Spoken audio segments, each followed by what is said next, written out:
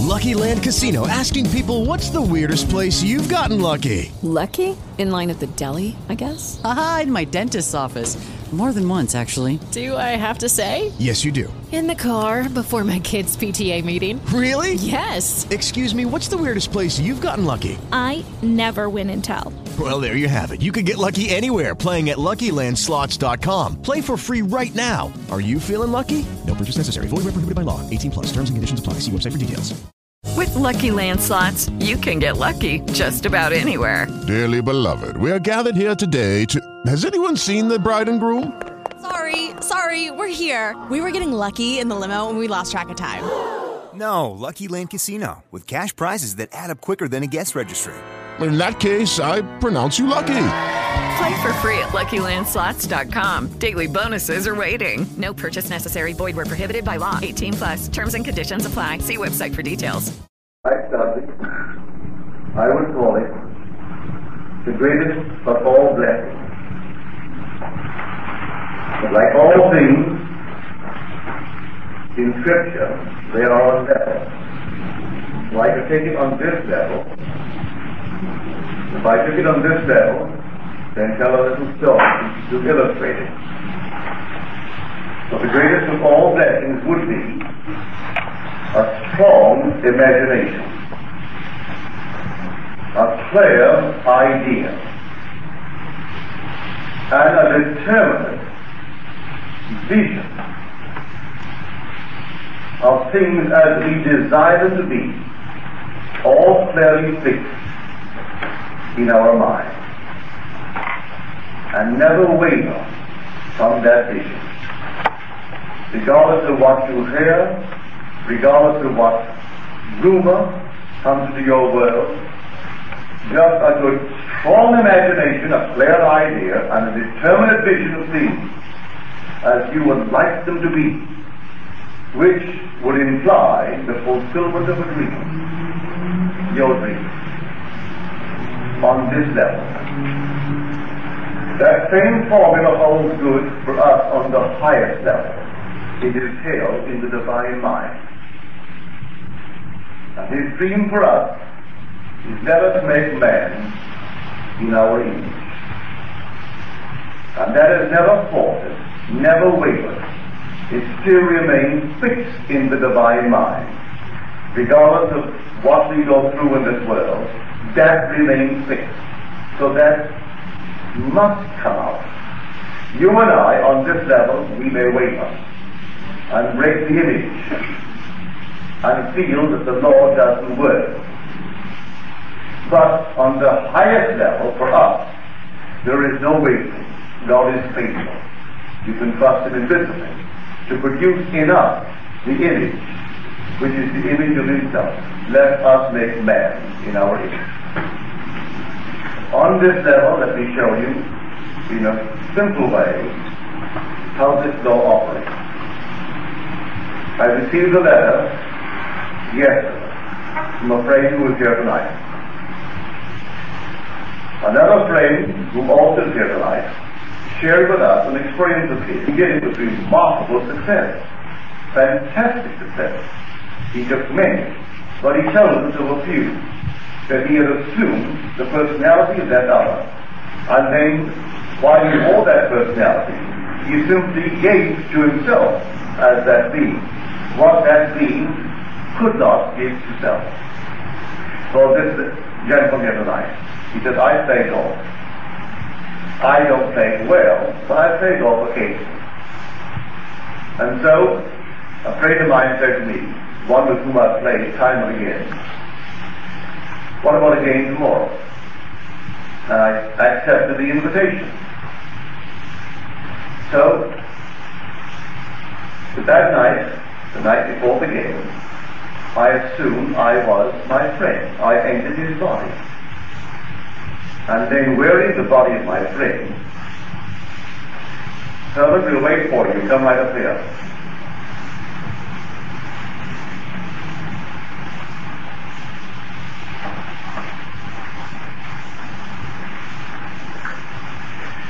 And assuming the body of the friend,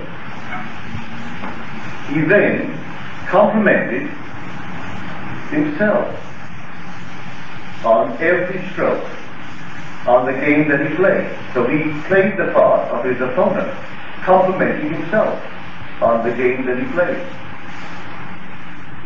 The next day, now he said, first of all, he said, we're not the best players, we only play 9 holes, and we always come, I would say, equal. We do it to 56 or 57 strokes. That is our score for 9 holes.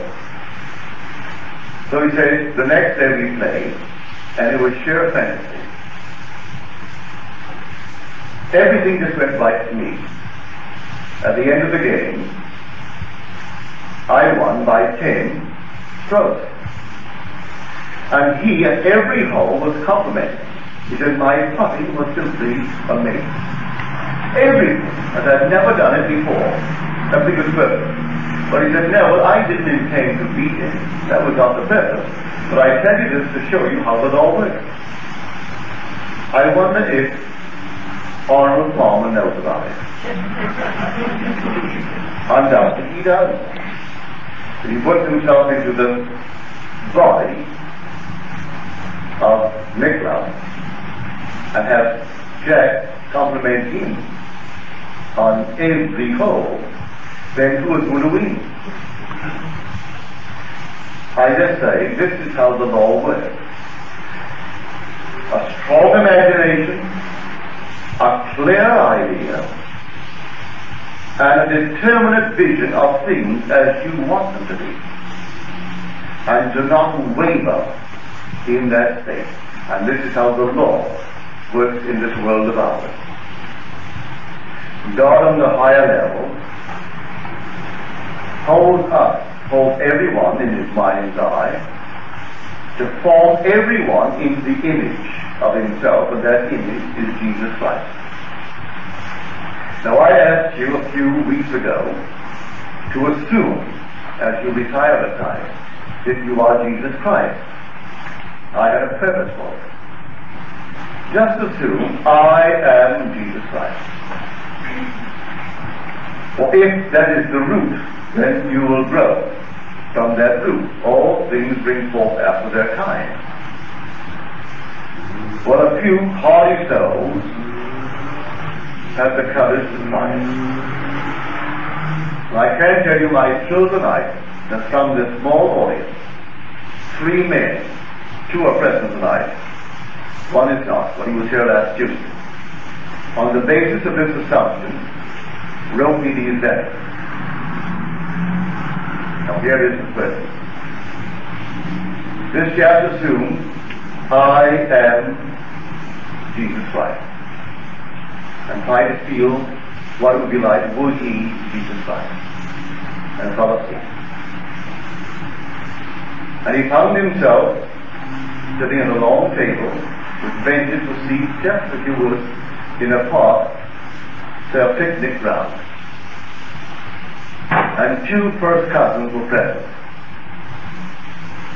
This lad, like his cousins, were all born and raised in the Catholic faith. They could not claim today that they are practicing Catholics, but they were born and raised in that faith.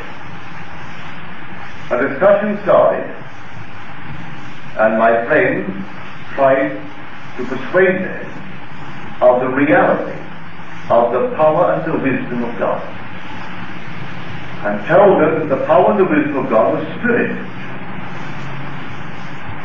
And they seemed to be shocked when he told them what he did about the power and the wisdom of God. He said, I am not making this up. I will show it to you in Scripture. This was written by Paul 2,000 years ago. This is all in his reading. He's talking this way. And he tried to find a New Testament where he could turn to the first chapter of the first epistle of Corinthians, which is the 24th verse, to read this passage. And then he said, before finding the Bible, he said, in the Scripture written 2,000 years ago, the power and the wisdom of God was named Jesus Christ.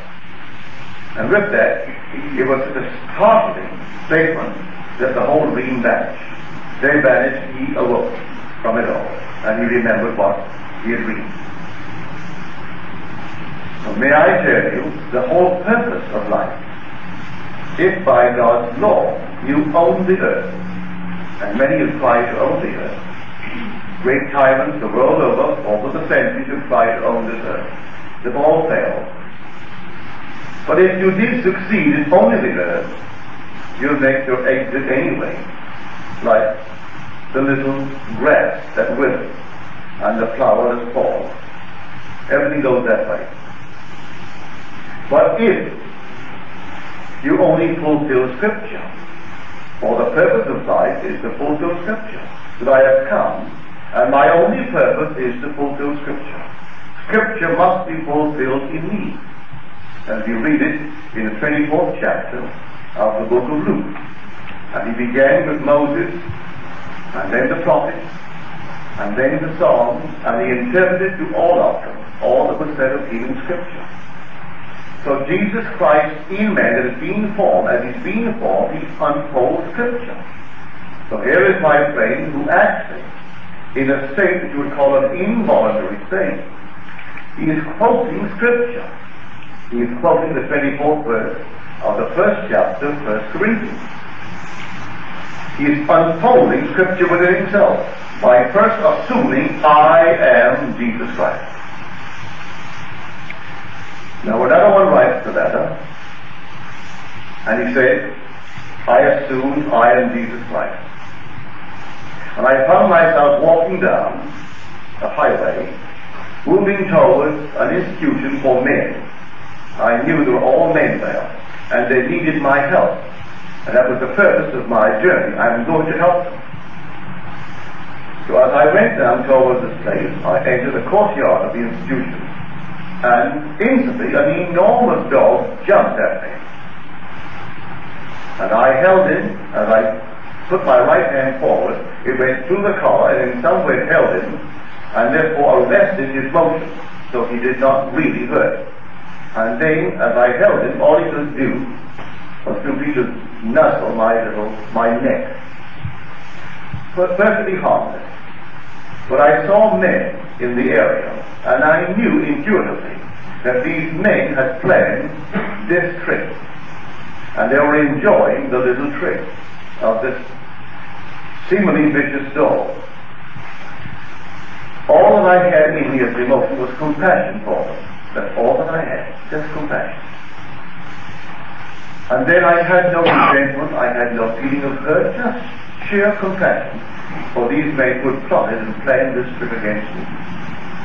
Then I turned my back on the men, and I repeated the 11th verse of the 13th chapter of 1 Corinthians.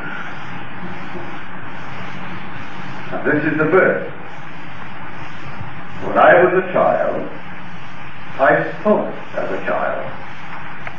I thought as a child. I reasoned as a child. When I became a man, I put childish things away. And then I wrote. Here is Scripture, fulfilling Scripture in the unfolding soul. I say to him, he has to forego. It always strikes me in a very strange way that everyone across this country as I go, they're always quoting the words of Paul, when the soul begins to unfold. There are only 2 more verses left, and the next really links it with the last. The next verse, now we see through a glass darkly, or as one translation has it, we see in a mirror dimly. But then, face to face. That's the 12th verse. And then we come into the 13th, which I know from experience. When you stand face to face with the risen Christ, you pronounce the last verse. And it is, so love, or rather faith, hope, and love. These three abide. But the greatest of these is love. So the next vision comes when you're brought into the presence of the risen Christ, a man. And when you enter, by quoting the last verse of 13 Corinthians, he embraces you. As he embraces you, you are fused with the body of Christ. You're incorporated into the body of Christ. You're one with the body of Christ and one with the Spirit of Christ. Then you are sent into this world to tell the story of the risen Christ. So here, this chapter, by daring to assume I am Christ, and he comes at the position in the moving drama where he is in the unfolding soul. What you are in the world of sin doesn't really matter. He may be tonight completely unknown even in his neighborhood. He may have no security in the world of Caesar. He may be almost tongue-tied among people. That's entirely up to him or others. Doesn't really matter. But in the world of God, the unfolding soul, there he stands at the end of this wonderful drama as recorded in Corinthians. He's on the verge. He's only a verse away from it because the 12th and the 13th, they come together. Now I see in a mirror dimly, but then face to face. And that comes right. Face to face comes with the answer, which is the greatest of these is love. As though you were listening, you are prompted what to say when you ask what is the greatest thing in the world. Now Scripture also tells the symbolism, but I will not go into that. Symbolism of the door. All that is so in the 22nd chapter of Psalms. And in the story of Sodom and Gomorrah, all that is recorded in Genesis in that. And there was a place for men only. That's what he brought out. An institution for men. And only men. And you're told in the 22nd Psalm that they were weakened. And the dogs surrounded these, and the wicked ones encircled it. So you'll know by the symbol of the dog who the wicked ones are. If you have a concordance and you look it up, I need not discuss it from the platform, you'll know exactly the kind of institution that it was. It's all part of the unfolding Scripture. Now the third one, who is not here tonight, should I assume I am Jesus Christ? And that night as he slept, should I find myself in an enormous amphitheater, huge place, crowded to the gutters.